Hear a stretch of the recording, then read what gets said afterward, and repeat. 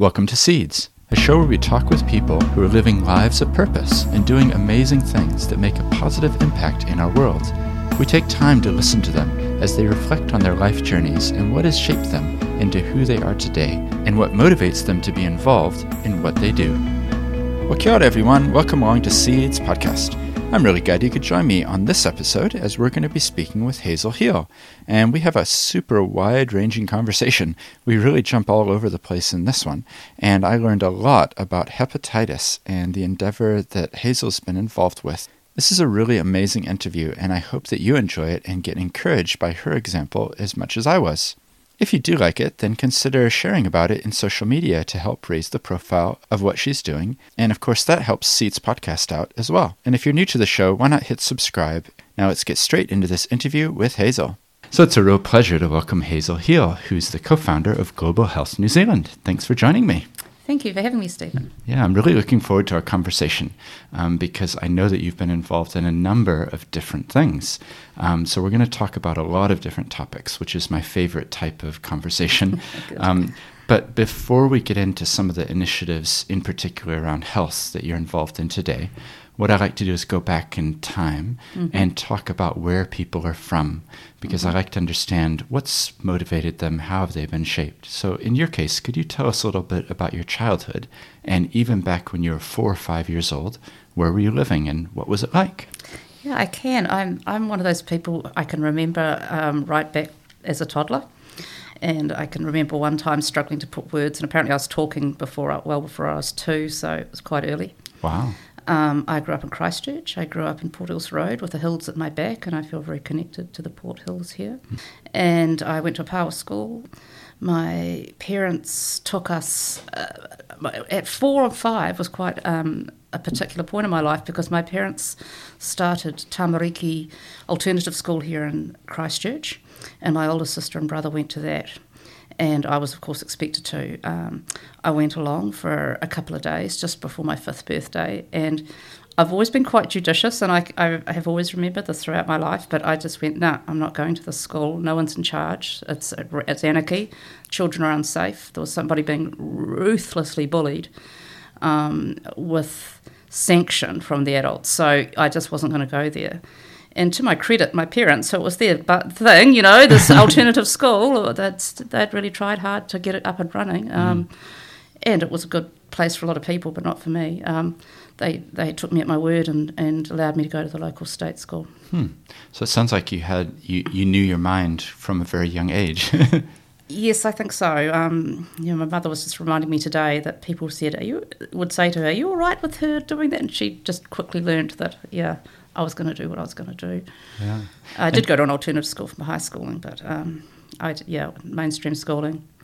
But we went. My parents were really keen travellers and really wanted to travel, and children had held them back. And when I was 6, we went overseas for 18 months, and we did motor caravan type OE around England and Europe. So this was 1969, 1970. Right. So we went over in a boat and flew back, and it was kind of that era of the change of going to the UK by boat.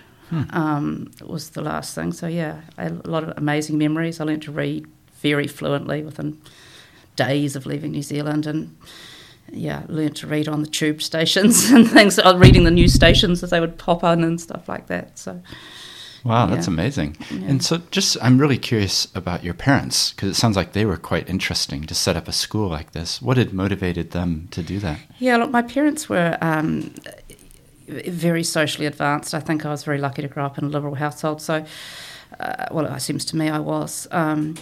They were founders of the Values Party. So the Values Party was the pre-runner to the Green Party in New Zealand, and my childhood was filled with leafleting for elections and talking about conservation and pollution and recycling. I was the only kid in my school who knew what recycling was. And my father would always stand for mayor of Christchurch. He was good friends. I saw your recent podcast with Gary Moore, and Gary Moore used to come to our house with the Values Party people, and they would talk about proportional representation. Rod Donald, as a 19-year-old, would come to our family home with Gary, and they'd talk about proportional representation, and they lobbied Geoffrey Palmer until they got MMP, basically, from that starting point. So, wow. Yeah, that's the kind of house it was. Yeah. It's interesting to me, though, already, because I know some of the things you're involved in today in terms of advocating for change and seeking new ways of doing things. And so even as a child, it sounds like you were exposed to that, I was exposed to it, and there was a few incidents in my life where I really took it on. I mean, I don't know why it took me till I was 52 to realise I needed to study law, because I was holding people to account to the letter of the law quite early. In Form 1, which is year 7 or something. Mm-hmm. I was the chair of the school council from age 7 to 12, I think. I was really horrified by strapping and corporal punishment and the way it was used and why it was used and who against. Always we only had 2 Māori kids in our school always being strapped. I hated it. And one day a teacher strapped a kid really violently so that they needed medical attention. And I knew it couldn't be right, so I wrote to the Ministry of Education and found out what the rules were around strapping. And I found out what they were. They weren't allowed to do more than 10 strokes a week, not more than 6 a day. And they weren't to stray between the lines of the wrist and the fingers. And so the next time some friends of mine got lines to write in class, I got them to write out the rules. And we got them all over everyone and just gave them to everyone. And they used to just wave them to the teachers, no, you can't strap me anymore this week. I've had my 10.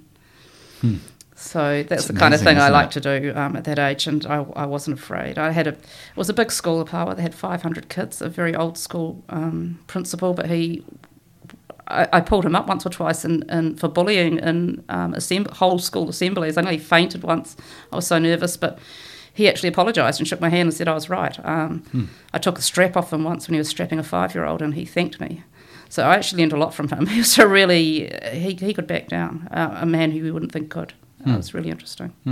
So you saw that actually standing up for things resulted in change. Yes. If I'm sure of my ground, and that's always stayed with me, if I'm sure of my ground, it's like, as you'll know with a law case, if you know your case inside out, there's nothing you don't know about it, then if I'm sure of my ground, then I've held it and found it when I can. And what had influenced your parents? It sounds like they were well ahead of their time in many ways. Because they'd come through, that, I guess, the war years and things like that would have been a memory for them. And that's right. They were children of the war, both of them.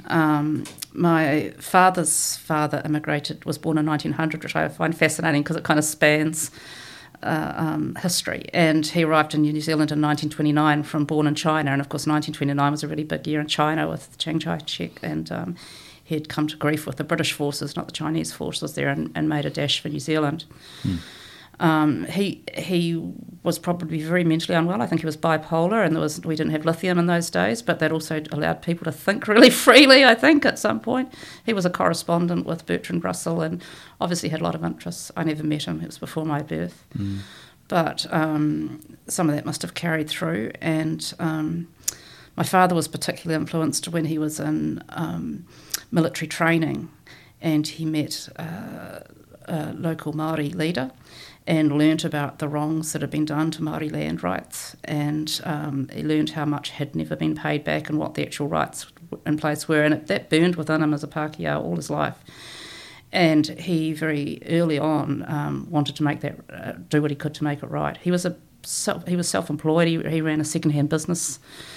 Second-hand machinery business, and we used to play with sprockets and gears and metal and oil and stuff. But he sold that to work for Ngā Hoe Whāmarai when it was first set up here in Pages Road. He was the site manager and chair of the trust there. And then he went on to be the small business manager for Ngāi Tahu, and got to realise his dream, which was he'd had all his life, which was the whale watch business, which he wanted to see the tribe develop and helped get developed. And the whale watch business, the purpose of that was to fund the Ngāi Tahu claim and be the first claim. So he died actually doing that, so he never got to go out on a whale watch boat, and he never saw the claim completed, but he was in at the start, and he helped fund it.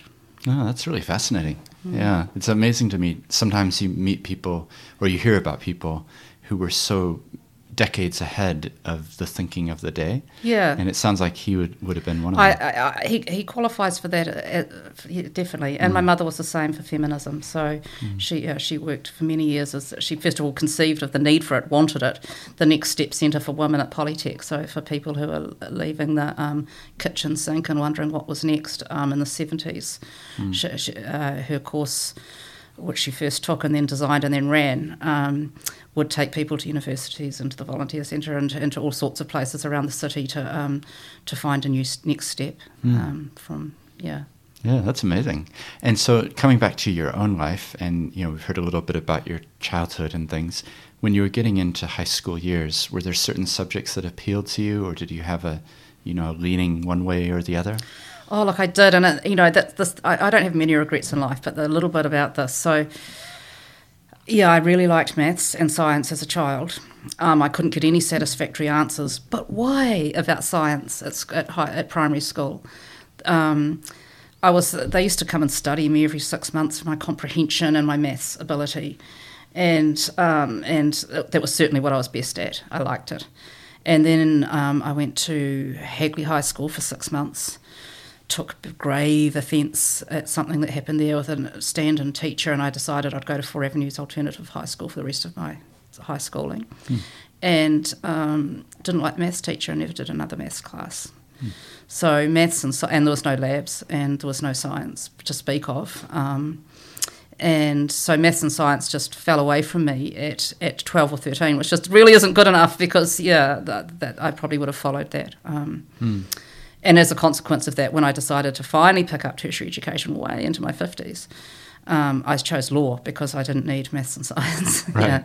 Yeah. So what was that high school like then, the alternative side of it? Four Avenues, look, there was lots of things that were good, and I appreciate a lot of the experiences it gave me, and I'd say confidence, but I already had confidence. But I went there to accelerate academically, and it didn't allow me to do that because we were so self-directed. Children don't know what they don't know. Teenagers don't know what they don't know, and the self-direction for me was too wide. Right. But the brilliant thing about it was that we did a one-day-a-week work experience, and we went on a lot of trips, and long trips, like week-away trips.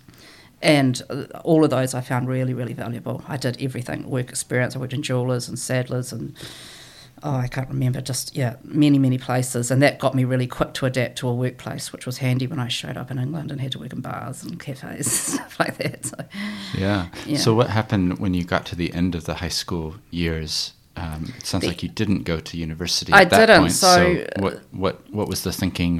Well, I left without enough, 2 points short of university entrance. Mm-hmm. I sat university entrance in the 5th form and passed, and they told me, oh, sorry, you can't be awarded that. You need 4 years secondary education, so it counted for nothing. I was pretty teed off about that and mucked around quite a bit the following year and left 2 points short. Everything was self-directed. I went to UE geography exam. We had no internal assessment because there was only 70 people at the school. We had to sit them out at the university, so we'd go out to University of Canterbury to sit our exams. And I'd had two classes for university entrance geography and with one other pupil, and for the whole year. And I went on general knowledge alone. And I didn't even know you needed coloured pencils and stuff. I had to do cross-hatching and squares and dots and stuff to differentiate maps with my one colour pen. And I passed, but I was a couple of points short. So university, I wasn't even thinking about it. All I wanted to do was travel. So all I wanted to do was get a job, save, travel. So that's what I did straight away. And this is quite interesting. My first job when I left school, I was a mouse trainer for a mouse circus. Oh. And didn't really come to much, but it sounds good. And my next job was working on the census, and they had 10,000 occupation codes, but they didn't have mouse trainer. So how do you teach a mouse? Yeah, so the mouse, you have like a giant, like say, tabletop aquarium type thing with all the seesaws and roundabouts and stuff in it. Yeah. And while walking around that table with the patter, yada, yada, yada, and the jokes and stuff, you crumple up ice cream cones. You keep the mice a little hungry. Yeah. And they love ice cream cones, and it's a very dull crunch, and it doesn't make much noise, but the mice can hear it. And if you just walk to the other side of the table and crunch a little bit of ice cream cone, they run over there and jump on that roundabout and do their thing. So, I see. And how many mice were there in the circus? I guess there would have been about 40 or 50 or something. Right. But yeah, we never got past the demo model, and then I moved on to another job. I could see it wasn't going to happen. But okay. So the plan was that it would be like a touring thing, show. And schools, and schools turned out to be not very interested in having my circus. It's not very educational. I can see why, but the guy thought the schools were going to jump at it or something. But yeah, I feel like there's a movie in it though. Yeah. There must be. Well, yeah, there was more to it. Yeah, anyway, leave that one there. So then you ended up in Europe, you said? Was that? So I worked for the census, saved hard, and also then I went and worked in a toy factory, Tarata Toys. I worked there many times, balancing and jigsaw animals you'll see everywhere. They're still around. Mm-hmm. I saved everything I could and left with a friend to go through Asia to England. She turned around halfway through, and I travelled on by myself, and another friend joined me a little bit. I travelled through Asia for about a year, ended up in England, very, very low-paid jobs, got sacked 4 times for saying no to the boss, scraped every penny together, made it home again through India, but yeah. Wow, quite an experience. Live-in jobs, and when you get sacked, you lose everything. Right. It's get out right now sort of thing. So. And what era are we talking about? So that's 83, 84. Okay.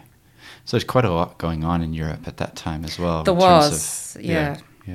Coal miners' strikes. There was just straight after the Falklands, straight after New Zealand's 1981 tour stuff was when we were moving to that. But yeah, Europe was. I wasn't as aware of it as I would be now. Yeah. And when you were over there, sometimes I'm curious about identity. Did you find that being away from New Zealand solidified your feelings as a New Zealander, or how did Absolutely. So yeah, when I was leaving, I just wanted to get out, and I didn't really, almost no appreciation for what I was leaving. Right. Even though I'd travelled widely around it and stuff, but.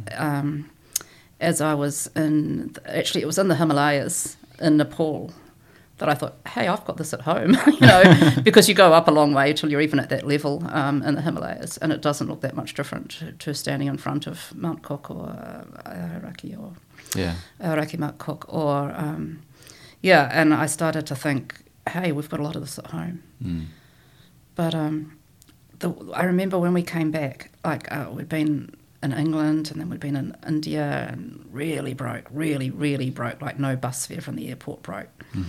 And got back to town in Christchurch City, and was outside Ballantyne's, and it was like a neutron bomb had gone off. Like there was just no people at 5:30. It just seemed so quiet, like just empty streets, and very, very, very quiet. It was shocking to me on return.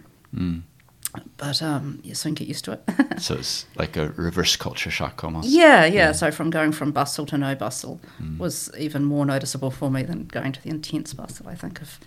It is quite intense landing in India when you're 18. And I was there 9 months. I travelled around, both times, around third class. Yeah, it's pretty intense, but it's very interesting. Yeah. What did you appreciate most about India? That's quite a long time to be there. It is. Look, I loved it. Just the intensity and the realness and the liveliness. When I went to Nepal, I loved Nepal, but when I came back to India, I had this kind of as soon as I crossed the border, I had this kind of homecoming feeling. I haven't been back, all these years I haven't been back. But definitely when I went to England for nearly a year, and then came back through India, it was just such a relief to be back. I loved it. I loved being swept up in it. I love that you only have to raise your voice and there's somebody there, really.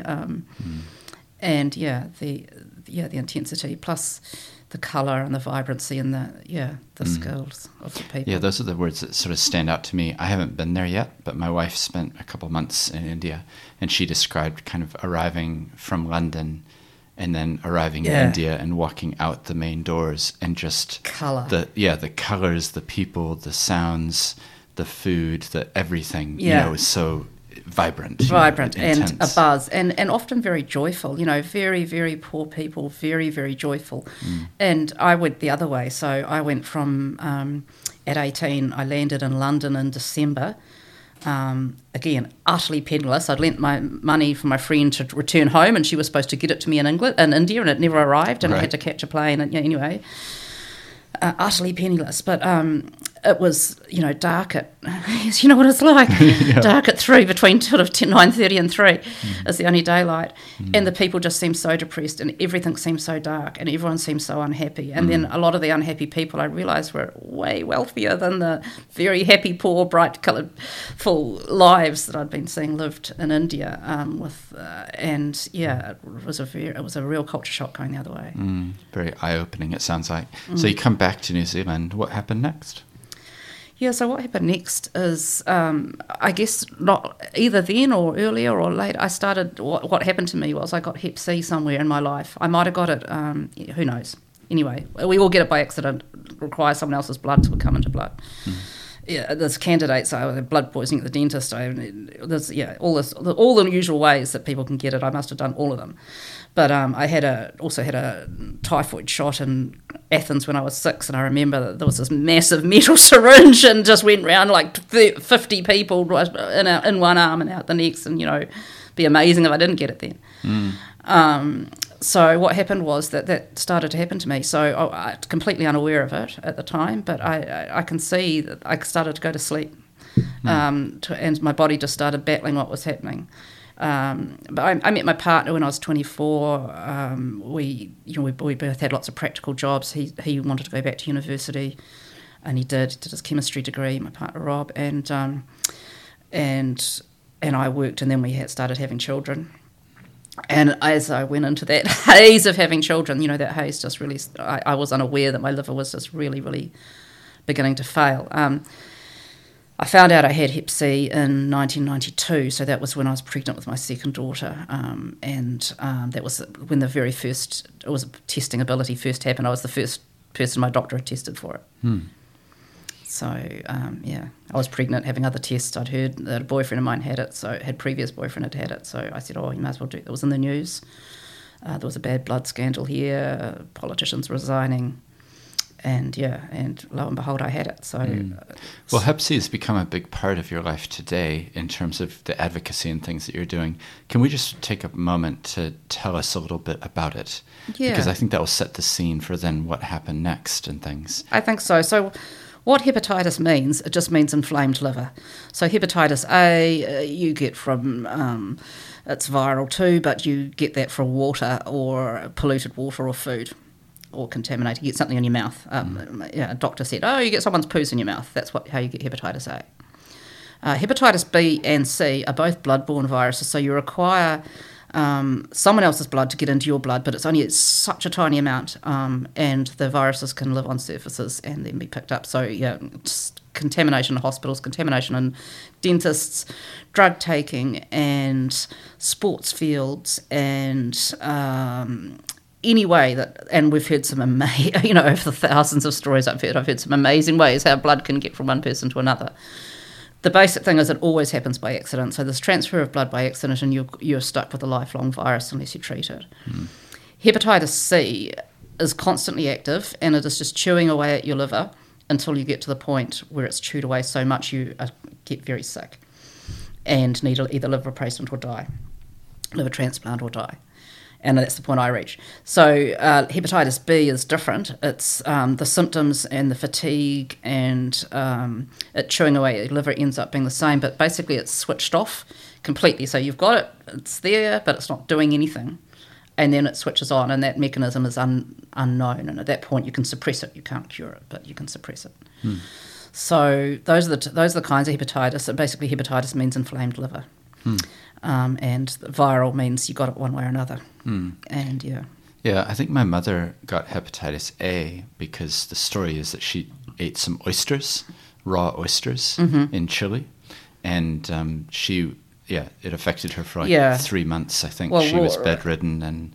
There can be sewage in oyster beds, and that's definitely how you would get it. So raw oysters would be an easy way for you to get Hep A. Yeah, I had Hep A in India too. Right. I had it when I arrived in England. It's probably why I found it so depressing. I didn't know I had it actually until after I'd been in England a few days. Right. But yeah. And just talk us through then, because it sounds like this is something that people wouldn't even know that they've got it. No, they don't. So yeah, that's been my motivator, because in New Zealand there's estimated 50,000 people have Hep C, and less than 50% are aware. Mm-hmm. And you're not going to become aware because the symptoms are fatigue, and it's very gradual. It's just so gradual, it's imperceptible. At the point of needing a transplant, I was still saying to people, I'm really lucky, Hep C doesn't affect me. And I didn't know till it came off me, which was just such a shock. The difference of how strong and brave I'd been all those years with it on me. It's like gravity or something. It's like an increased force of gravity. Just right. I say it's like having a backpack on and someone putting a single pebble in it every day. Adding to your fatigue and what you carry. But it's the unawareness and the fact that there's a really easy cure and people just aren't aware, and the stigma around it is that people don't ask to be tested, or the stigma around it means doctors don't test people. Means that's why I've picked up the fight, because there's people who need to know they should just take these magic pills and feel amazing. Yeah. So the stigma comes because it's a blood-borne thing. Because it's a blood-borne thing. Yeah. And so there's a strong association with drug use. And even if people don't know that, I don't know if you were aware of this before you talked to me, but what I've always found is that with Hep C, people, even if they don't know much about it, they're just aware there's something a bit iffy about it. Like it just puts that vibe. There's something a bit iffy. People take a step back.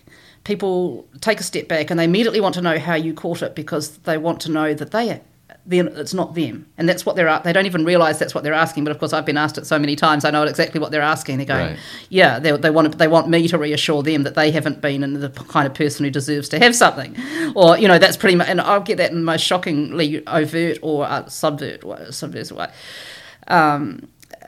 But people have this general awareness that's just something a bit yucky about it.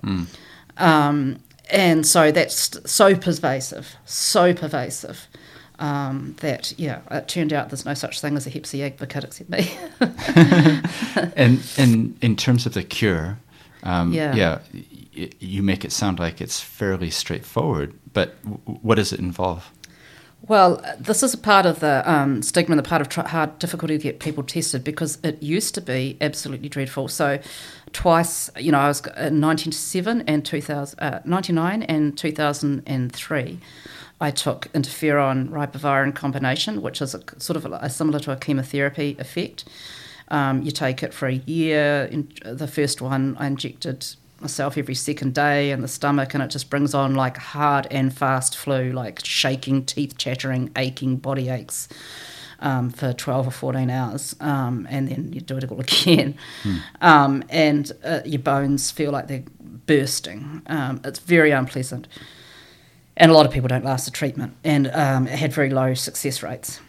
And a lot of people who have done it really regret their interferon and wish they hadn't, but I'm sure it kept me alive. It gave my liver a rest, even though it made me really ill when my kids were really small. I think it gave my liver a rest, and I lasted long enough for the amazing miracle breakthrough drugs, which were tested first here in New Zealand.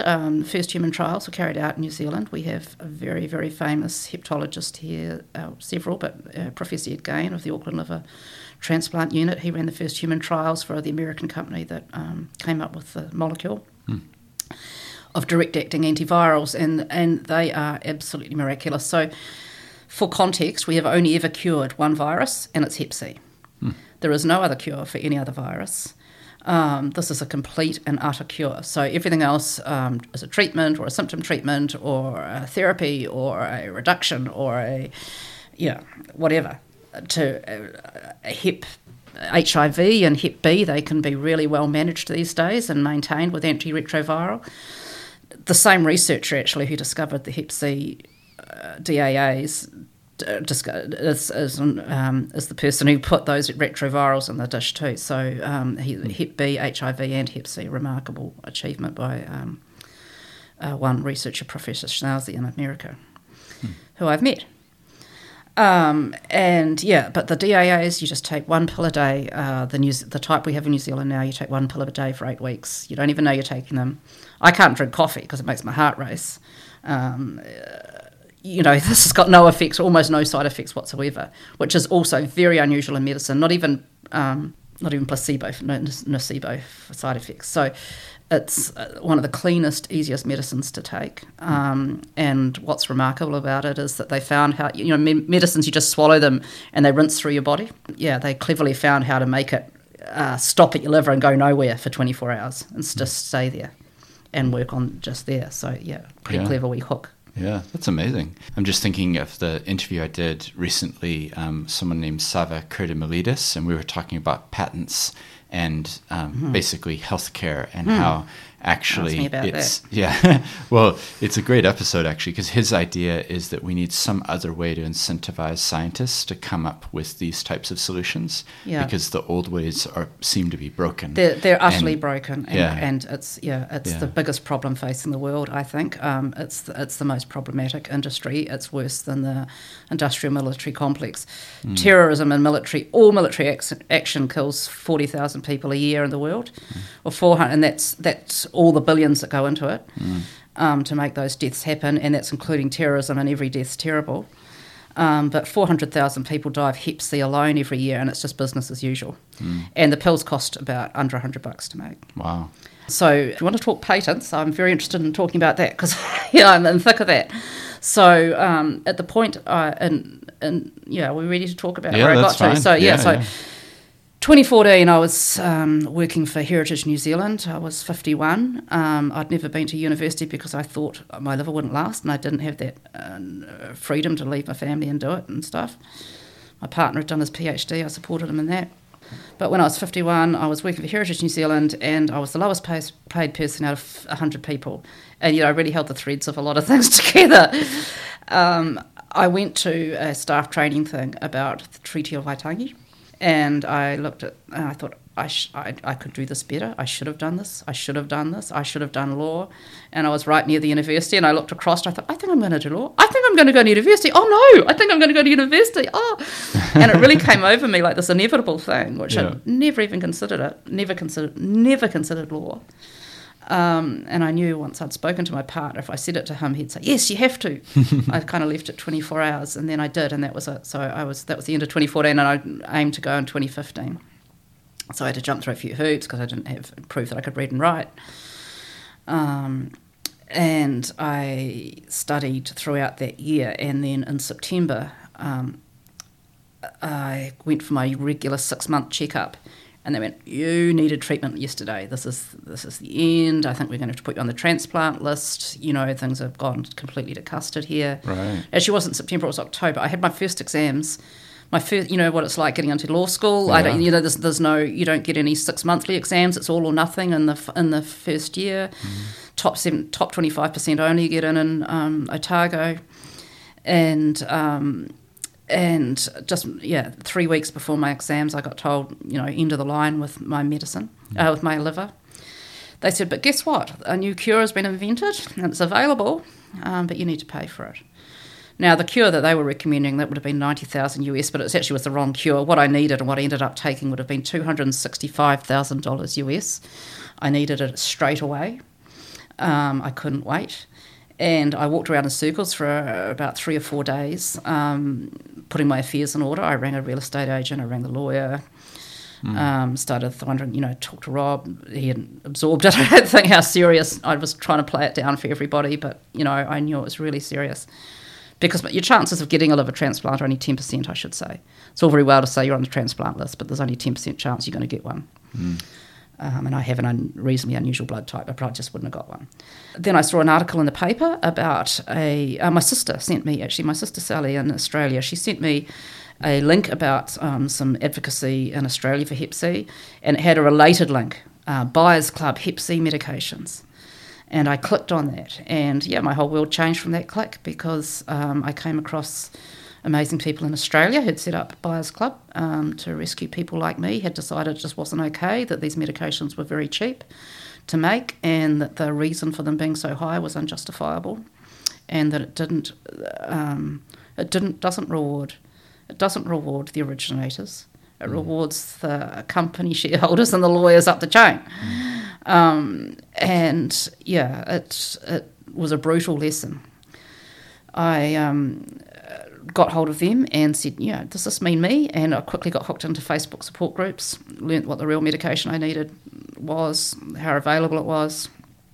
And it was just, I had my first telehealth doctor's appointment with Dr. James Freeman, and he prescribed the medication for me. And at that point, we didn't know that we could post it to New Zealand, so I arranged to go to Australia to pick it up straight after he said, sit your exams and come, because it'll take 3 weeks. And so the day of my final exam, I got on a plane and went to Australia and waited anxiously for a week, and then the pills came in the letterbox, and it's an incredible feeling to get them. I've seen thousands of people. We all feel the same. We feel kind of relate to the pill bottles even, like how the form that they come in, and we post pictures of the bottles and things because they're the only icon we have, and it's your life in a bottle. Absolutely remarkable. So I started taking them. I went home. In 3 days, I felt better. Wow. Like remarkably better. I was still very sick because I had cirrhosis. When I started being ill, I was diagnosed with cirrhosis when I first moved to Dunedin. So I'd had it 18 years. You expect it to last about 12. I'd had cirrhosis, and I'd been told, we'd all believed it was irreversible. That once you've got it, that's you can fix inflammation. Your liver's amazing; it regrows, but it can't fix scars. Can't regrow scars, and that is the case for most people. But yeah, I've been extremely lucky. I've got full reversal. I have completely normal liver now. Yeah, it's an amazing story, and I think it just gives the grounding to what you're doing today, which is why I love asking these sorts of questions to get a bit more into the history. Yeah. Can I just ask you, like you're given that news from the doctors and basically said, well, you can, it's $265,000 to do this treatment, but you're kind of right at death's door. It sounds like, like you're getting close here. Just take us back in time. I'm just really curious just to understand the mindset or what it's like to be given that news, and be told, look, this is irreversible and we're not sure how much longer, you're contacting your lawyer and what's that like? Well, it had been hanging over my head so long, and it was kind of surreal because I didn't feel like I was that much sicker. But I really, looking back, oh man, I was. When she said it was a shock because I had a lot on my mind. Law study. Yeah, it was more I worry about everybody else. And I was going away, I was getting picked up from the scan to go to a family gathering for a relative's 60th birthday, where we were all staying together for 3 days. And I just knew that I couldn't really even deal with it till after that, even think about it. And so that was a really kind of disconnected experience because I had this other half of me worrying and making plans in the background and wondering how I would lessen the shock for my mother and things like that, like that was the kind of thing that was worrying me. And I'd kind of had this inevitability that I was going to die young. And I remember when I first got diagnosed with cirrhosis, not the hep C was a shock, but with cirrhosis, my youngest was only 4. And I remember thinking, just let me get her to 12, which of course is inadequate. Once she was 12, she obviously needed many more years. But all of those things happen and they keep going. I guess it's not over till it's over. And when I realised there was a cure, I still thought there was hope. But I had barely begun to process it when I got an answer. So that's the answer, really. So within 5 days, I knew about the Buyers Club and had my appointment. And then I had to get through my exams. So I'm proud of the fact that I got into law school when I was so sick. The law dean, Mark Hennigan, wonderful man, he insisted that I apply for a consideration of my circumstances because it was a shock, and but they turned it down. so I had to sit them and pass, and I got it. So I'm proud of that because I was pretty sick at the time. But yeah. I'd do it standing on my head once as well. Yeah. And that's something we share because I'm a lawyer as well. So I'm curious, let's come back to the Hep C and the discussion about what you're doing today. But I also know that towards the end, I think, of your law studies and more recently as well, you got involved with Arthur Taylor. So I'm just wondering if you could tell us a little bit of that story, because that would be interesting. But I really want to come back to find out more about what you're doing in the Pacific and things. Sure. So, well, it was Hep C that led me to Arthur. So I don't know if you heard much about Arthur Taylor in your law school years. It might have been his best cases were probably a wee bit after your time. But every law student, pretty much first week of public law, you're learning Arthur Taylor because he has set what trespass means in New Zealand. His smoking ban case is the one that proves that a prison cell is their home.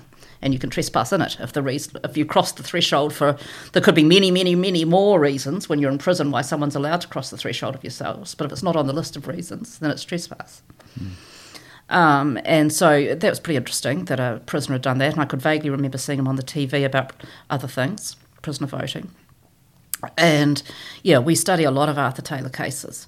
And at the time I was a Hep C advocate and I was wanting to, with my now friend, Dr. James Freeman, we were wanting to fund free treatment for a whole prison and test and treat everyone in a prison because we didn't have free treatment in New Zealand then. We were still paying for it, so it's only been 2 years we've had free treatment. And we were offering to pay for an entire prison. And just getting nowhere, of course, with the corrections department. So no replies even, or no interest. No traction. And I thought, well, he's a prison advocate, I'm a Hep C advocate. He'll probably be a good person to tell me what buttons to push, or maybe he would take it on in Parimarimu where he was and try and make Parimarimu the prison where we did it. So I wrote to him and, really excited. I got a card back from him and all my law student fellows would go, wow, you've heard from Arthur Taylor in person.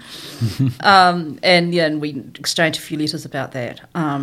And we didn't get anywhere with the Hep C in prisons at that point. But very soon afterwards, a young guy that was a friend of my oldest who was living in Australia, they said, look, could you go and visit my friend in prison? He's ended up in prison. He's got no one to visit him. And I said, all right, then I will.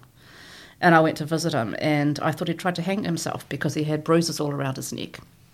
But no, they'd been put there by a prison officer. And he'd been charged. The prisoner, not the young friend, had been charged, not the prison officer. With this really gruesome strangling. And so I consulted with Arthur, and Arthur told me, Official Information Act and quote Tānoa case and do this and do that and put this in the letter. And, between us, we got all of those charges against Josh overturned, the officer disciplined, and Josh's returned to his rightful position, where the whole debacle cost him nearly 6 months prison time. That he was asking to make a complaint, asking for a complaint form when he was attacked and strangled.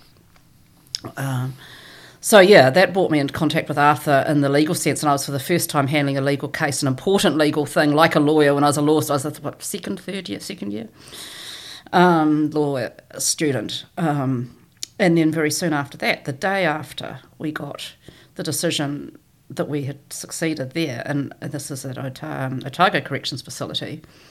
I got news from Parimarimu that Arthur had been moved to Waikeria and he'd been rendered unconscious and moved unconscious, and he'd been strangled. And that's the case that we have ongoing now. It's still ongoing. From that moment I became his advocate, and I looked around me and I couldn't see why it was up to me, a law student, to deal with Arthur Taylor, obviously being unlawfully rendered unconscious. But no one else was doing it. And that's often the case. That's what I find. And so he and I, very interesting friendship. I realised he was a political prisoner and that he had to get out of prison. And I asked my lecturers for help. They showed me how to take it to the Human Rights branch of the UN. And we threatened to do that, but I really wanted basically I'd prefer trial by media because it gets things happening faster, and that's how we did it. and simply told the story in the media. I finally got access to the body cam footage and the fixed camera footage, and watched some of that with Mark Hennigan, the Dean of Law, and we got a story out. And soon after, Arthur appeared for his 21st parole hearing. No one else in New Zealand's ever appeared for parole as often as Arthur, in one sentence, and he was paroled to our place. So we have Arthur Taylor. He lives at our house. Well, not in our house. He has a tiny home. We have an adjacent section, and he's got his own property. But he's part of the whānau now. He's That's on parole amazing. Till June. Yeah. And it's just a non-stop adventure. He's always helping people, the poorest people in the worst trouble, at the most powerless people. And Arthur's just 24/7 putting the stuff right for them. And he's an absolute legend. Well, I'll have to get him on the podcast at some point. Oh, you really do. And because he's written a book relatively recently. He's written right? a book. It's just recently come out. Yeah, we're really stoked with that. It was in the bestseller list, Prison Break, and that's his life story. It focuses heavily on his crimes and escapes because he's quite fascinating. He was a bank robber and he's escaped from custody 12 times. Wow. So there's not even room in the book for all 12 escapes. But really what's amazing about him is his law. He is an absolute legal genius like I've never encountered. He's one in a million. I don't know how you feel about it, but could you have done law school and been the best in the country with no books, no colleagues, no lectures, no tutorials, no anything? It is just incredible. I mean, he's succeeded in the Supreme Court numerous occasions, but notably with the prisoner voting case. He's upheld human rights repeatedly on behalf of all of us because they're all our rights, but those who are on the cutting edge of them feel them go at their loss first. Yeah. And that's fascinating. I've been in court with him, and his court conduct, it's just impeccable. He's the best in the room. Well, we'll have to put some links in the show notes and people can click through and find out more. Yeah, absolutely. Like he is. You should interview him. He is absolutely fascinating. We're very lucky. It's not everyone's cup of tea having a bank robber in the garden, but we find it quite fascinating and the most interesting social justice thing we could ever watch. Yeah, that sounds like it. So coming back to Hep C, and I'm just looking over, people can't see it, but you've got a tattoo there on your left arm. Yes. I'm just curious if you could describe what you're actually up to today and, just raise awareness in terms of how people might be able to support that or get involved. What are your plans for the future? Yeah, so Hep C advocacy's taken me all over the place, and it's taken me to conferences around the world and public speaking and a lot of media. Basically, when I first got cured, and it came off me like a ton of bricks, it was the most incredible feeling. Like I just, not many people get it like that. It's much more gradual, but for me, it came off me like a ton of bricks. Day 3 or 4, it was just incredible. A really amazing thing to experience. I actually think I'm really lucky to have experienced it at 52 to get a really big increase in capacity. And I mean capacity, I've never been dumb, and I got into law school anyway, but it was like I only had certain hours of the day, whereas now I have 24 hours of the day. Right. And I realised there must be 500 people in New Zealand that week who needed to know, and I had to tell them about the Buyers Club. I just had to. Very, very camera shy, and to that point, very few photos of me exist. I've always avoided them seriously. And I was nearly sick with anxiety about getting my photo taken for the ODT, the Otago Daily Times. I can remember now, it seems so long ago, 6 years.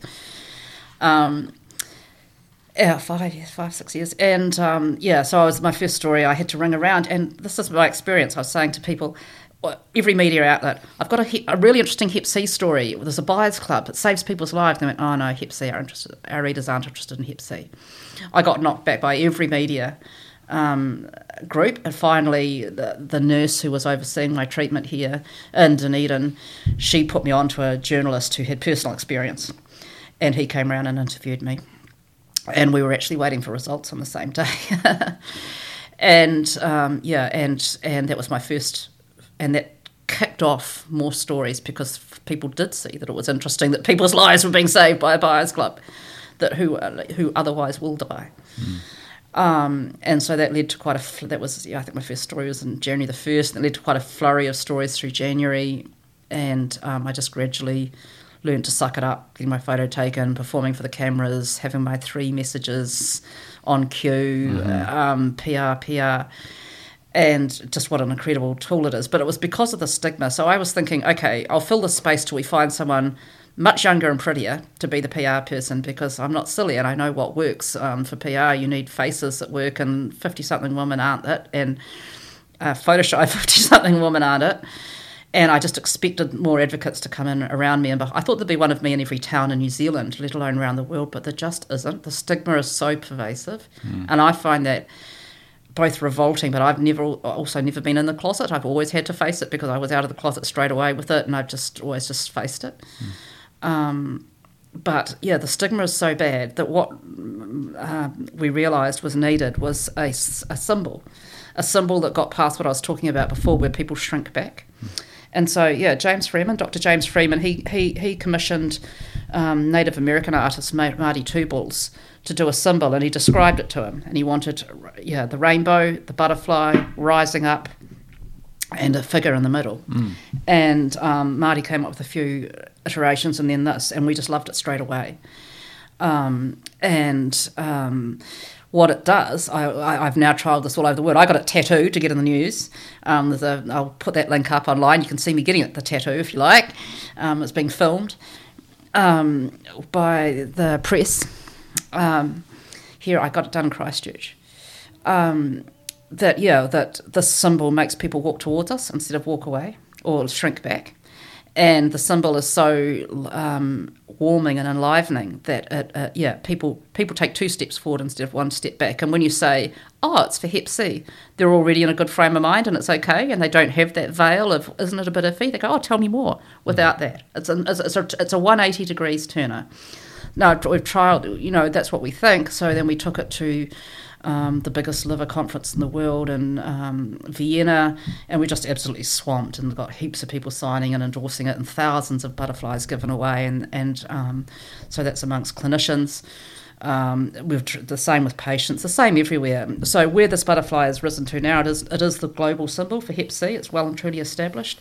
However, it's actually morphed into viral hepatitis in general, Hep B and C, because of just the way it's been used in popular demand. And the similarities with our projects. And right now, there's a trial in Auckland, the 67 pharmacies in Auckland. Every pharmacist is wearing this butterfly. And people come in and say, "What's the butterfly?" And they go, "It's Hep C, and would you like a test? And we can get you on treatment right here and now." Right. And so that's the draw card. It's on their post-its and all their materials. So it's a great tool, isn't it, to break down the barriers that people might have in perception. I think I saw it as a shout out to Anake Goodall. I think he gave me some stickers and some different things that I took home and showed my kids, because it is very colourful, like you say. It is. So Anake and Anake contacted me late 2017. He had worked with my father at Ngāi Tahu setting up Whale Watch right back in the day. So he was a young man then and an intern, and he and Dad worked. Dad had huge respect for Anake, and then bang, Dad was dead. God, at my age, 57, exactly the age I am now. Right. Dead on the job, and gone from Anake's life, and Anake was kind of gone from our family's life. But he joined the Hep C groups, noticed my name, got in touch. Actually, I put on the punamu that Ngāi Tahu gave my mother when Dad died. I put it on. It hadn't been worn for 25 years, and she gave it to me, and I put it on, and within 2 days, Anake rang me. Wow. And said, "Let's do something. I've been noticing you." And I said, "Are you?" And we remembered who each other were.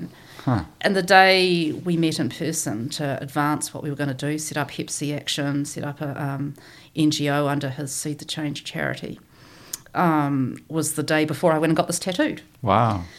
So he started up joining us with the butterfly, and he saw it in action.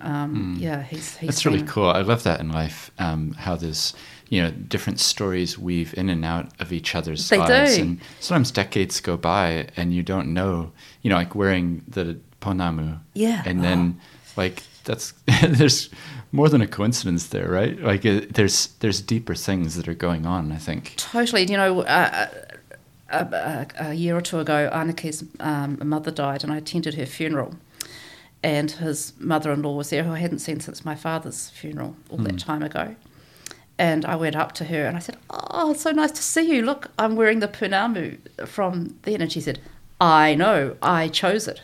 Wow. So she ended up being his mother-in-law that actually chose that piece of pounamu for my mother that I wore. Yeah, remarkable. Yeah, it's really cool. Yeah, and even little things like, because I remember sitting with Anake now, it's probably 3 or 4 years ago, talking about Seed the Change. Exactly, you set it up. And I helped him, one Incredible. small part, but yeah, I helped him do that. And now we're talking about what you're doing, and it's all these interweaving of stories. It's really cool. I know this is before Edmund Hillary Fellowship. I mean, that was amazing to me that you set up the charity for Seed the Change, because I was their first project. You know, Right. Hep C Action was their first project. Yeah, that's awesome. So yeah, got us going. Yeah. And as we got more action, we came out from under their umbrella. They were our charity Kickstarter umbrella, and we came out into our own identity. Yeah. Sort of thing. Well, what we'll do in the show notes, we'll put links to websites and we can see the tattoo being put on and all of that. Yes, all of that. If people are interested in getting involved or want to know more, what would be your encouragement to them? Oh, look, I hear from people all over the world at all hours of the day and on all kinds of issues, and I love it. And I would love anyone to get in touch who's got anything they want to add or say or help or contribute. What I'm doing now is we set up a charitable project to cure whole countries of Hep C and B, viral hepatitis. So the elimination of viral hepatitis is a sustainable development goal, and it's set for 2030 for global elimination, because you can cure Hep C and you can treat and suppress Hep B. Now, it affects 7% of the world. So 6% have Hep B and 1% have Hep C. That's a lot of people. That's a lot of New Zealanders. That's a lot of everywhere. Biting off bite-sized pieces. Not one country is really on track to eliminate by 2030, except for one now. So Anake went on holiday to Niue, and he came back and he says, "Niue's a lovely little place. Couldn't we just do everyone for Hep C check everyone for Hep C on Niue?" And Dr. James said, "Yes, we can. Let's do that." So we decided, right, we're going to cure it. We're going to just tick a country off the list of the UN Sustainable Development Goals. Or, a small group, 3-4 of us, are going to do that. And we worked solidly with the Niue government and have managed to pull it off. So what happened was we were all set to travel there, of course. COVID locked it down. We thought we're not going to be able to do Niue this year because we can't go there, and we were going to fundraise and just fly in and do it all.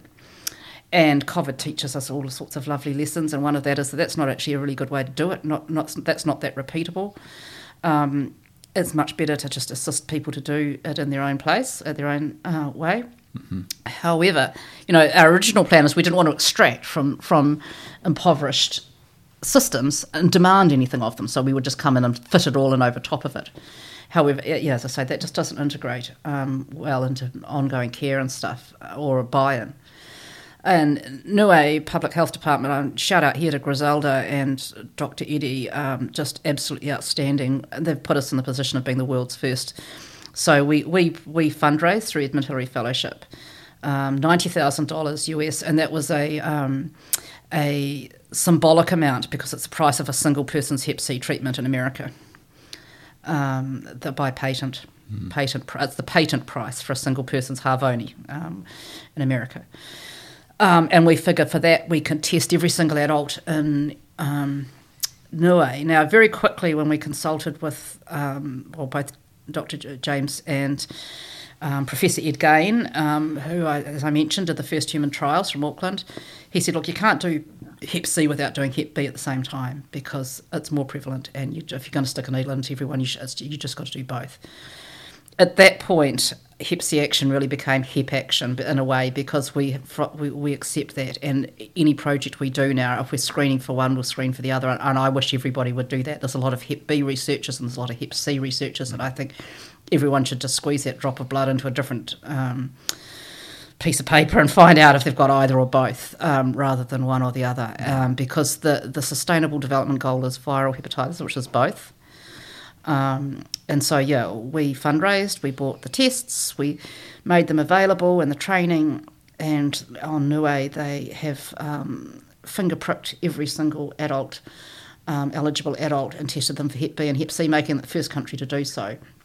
They haven't got official World Health Organisation status yet as eliminated, because we've got a bit of paperwork to do, but not much. And they should be the first country in the world to achieve that. And they're certainly the first country in the world to achieve whole country screening. And we're now setting our sights on the next one. And we're called Cure a Country, and it just says what it is: Cure a Country viral hepatitis elimination. And we're going to pick them off one by one and just do whatever we can to empower each nation to get to that goal themselves. Some of them are further along, some of them are really far back. Our focus is on the Pacific, because that whole island thing makes the concept really understandable about a country and cure it. And it's out in the backyard, and we should. And we have a colonial history with infecting the Pacific Islands with our viruses, and it's our job to fix it. And our responsibility, because we can. But for instance, we've recently formed alliance with 2 other really amazing viral Hep eliminators from around the world, Prof. Alice Lee in Sydney. She has a project in Christmas Island in Kiribati. There, 20% of the adults have active chronic untreated Hep B. That's 1 in 5, and they're dying very young. So, that's an absolute crisis. And, when I know what it did to me, and I think, imagine what it does to an economy. You know me a little bit now, Stephen, and you see what I'm a bit of I do stuff. I get stuff done. If you can imagine, I didn't before I was 52. Imagine my productivity has increased, I don't know how many times over. If you put that into a population, my individual experience into a population picture, the burden of fatigue and illness, because it causes lots. We really don't know how many people die of it, because we all die. We die 6 times more likely to have a stroke, 6 times more likely to have a heart attack, 6 times more likely to have all these other, many times more likely to have these other issues from fighting the chronic virus all our lives. That it's a real massive burden on health systems, even not counting the direct cost of hepatitis. So really economically, it's a gift to any country, let alone personally, to lift that off people's backs. Yeah. And that's an amazing story. I mean, the statistics you're talking about as well, 1 in 5, that's a huge number. So Uzbekistan has the worst rates of Hep C in the world. That's 15%, whereas we have 1. And that's massive. Egypt has got nearly that many, Christmas Island and Kiribati has got the highest rates of Hep B that is known. It is just dreadful, and it's also preventable. It's intergenerational, particularly with Hep B, but it's passed on mother to child, right. And there's a lot you can do to prevent that, but you have to be there, and you have to have the meds and the vaccines there. Well, it sounds like an amazing work, and what we'll do is in the show notes we'll put some links so people can find out more. I'm just curious, you've mentioned the Edmund Hillary Fellowship. When did you join that, and what's it been like for you? Because some people are listening know it, others don't. But I'm always curious to find out about other impressions. Yeah, so I was encouraged to. It was 2018. There was a lot going on. I was being nominated for various things, Woman of Influence and various things. Anarchy and Claire Seed the Change said to me, you should be an Edmund Hillary Fellow. I hardly even really researched it. I just went along for the ride. And then I got into it through the application process, but I didn't really have a lot of investment in it because, I wasn't sure I'd get it. And I was trying for a lot of things. It's like throwing my hat into the ring. I threw my hat into a lot of rings that year. And this one came off. And it wasn't really until I got to my Welcome Week in Glenorchy in 2018 that I understood who I'd be meeting and what it would be like. And it has been absolutely amazing for me. It has opened doors that just would never, ever have opened to me. It's put me in the room with sorts of people that I would never meet. And when I first joined, I had a very New Zealand chip on my shoulder. Should I be in this illustrious company kind of thing? I don't have anything like the record of these global big people. But it comes down to mana and personhood, and I very quickly did have it. I very quickly owned it enough. And my welcome week was really, really amazing. I actually had to leave for a whole day. I had to get permission and leave for a whole day, and I went and appeared in court with Arthur. It was my first appearance in court, Right. which was very exciting. I flew to Wellington from Glenorchy and then back again for a day. And I got to see him in action for the first time, so that was quite fun. But Edmund Hillary Fellowship, it's global entrepreneurs and change makers that want to make New Zealand the base camp for the world, use it as a demonstrator country for what can be achieved in the way of impact. And I think it just exactly what we've done with Niue. I keep thinking of how similar it is. We've just made Niue a demonstrator country to show that if you do this, then amazing things can happen, and And New Zealand is kind of with EHF. It's like that at that scale. Like look what we can achieve here, but look what we can achieve from here too. Not just here inside here, but look what we can achieve from here if we collaborate, if we shake hands, if we introduce. I'm sure you have too, but I have met some incredible people that will be with me for the rest of my life in the fellowship, for which I'm extremely grateful. And also, recognising that the fellows fundraise, I fundraise privately for Niue. I was able to, within that fellowship, cure a country. For me, philanthropy's been very hard in New Zealand. My projects are philanthropic. And it has been very, very difficult and disheartening. And Edmund Hillary Fellowship really came to the party with this. I'm collecting again now because we're looking at the Cook Islands, which is tenfold the number of people, and I'm looking to the fellows again for that because there's a lot more of them now too, and they have the resources. But together we can do it. Like we can. I feel almost like. As Niue as a flagship for us, Cure a Country, and as New Zealand as a flagship for the world, I like to think that my Cure a Country project is a bit of a flagship for EHF, for Edmund Hillary Fellowship as well. It shows what we're capable of really making a difference on the ground in the world. If we just collaborate and collectivise a little bit. That's great. Well, it's good to hear different perspectives on it, because I always like to hear about how people got involved and then what it's meaning, because I think it's one of those things. It's basically networks, and it's getting to know other people, and it's really hard to put a monetary value on the importance of it. But I think it's down to these connections, and it's the people who know people who then introduce you to somebody else, or get another opportunity that wouldn't be there. So, well, look, I just met some fascinating people. Shout out to my friend Milat in Ethiopia. She wants to start. It's the civil war there. She's had COVID twice. She's a child nutritionist, watching children die of starvation around here. And she's does amazing work there, getting nutrition bars into crisis areas and so on.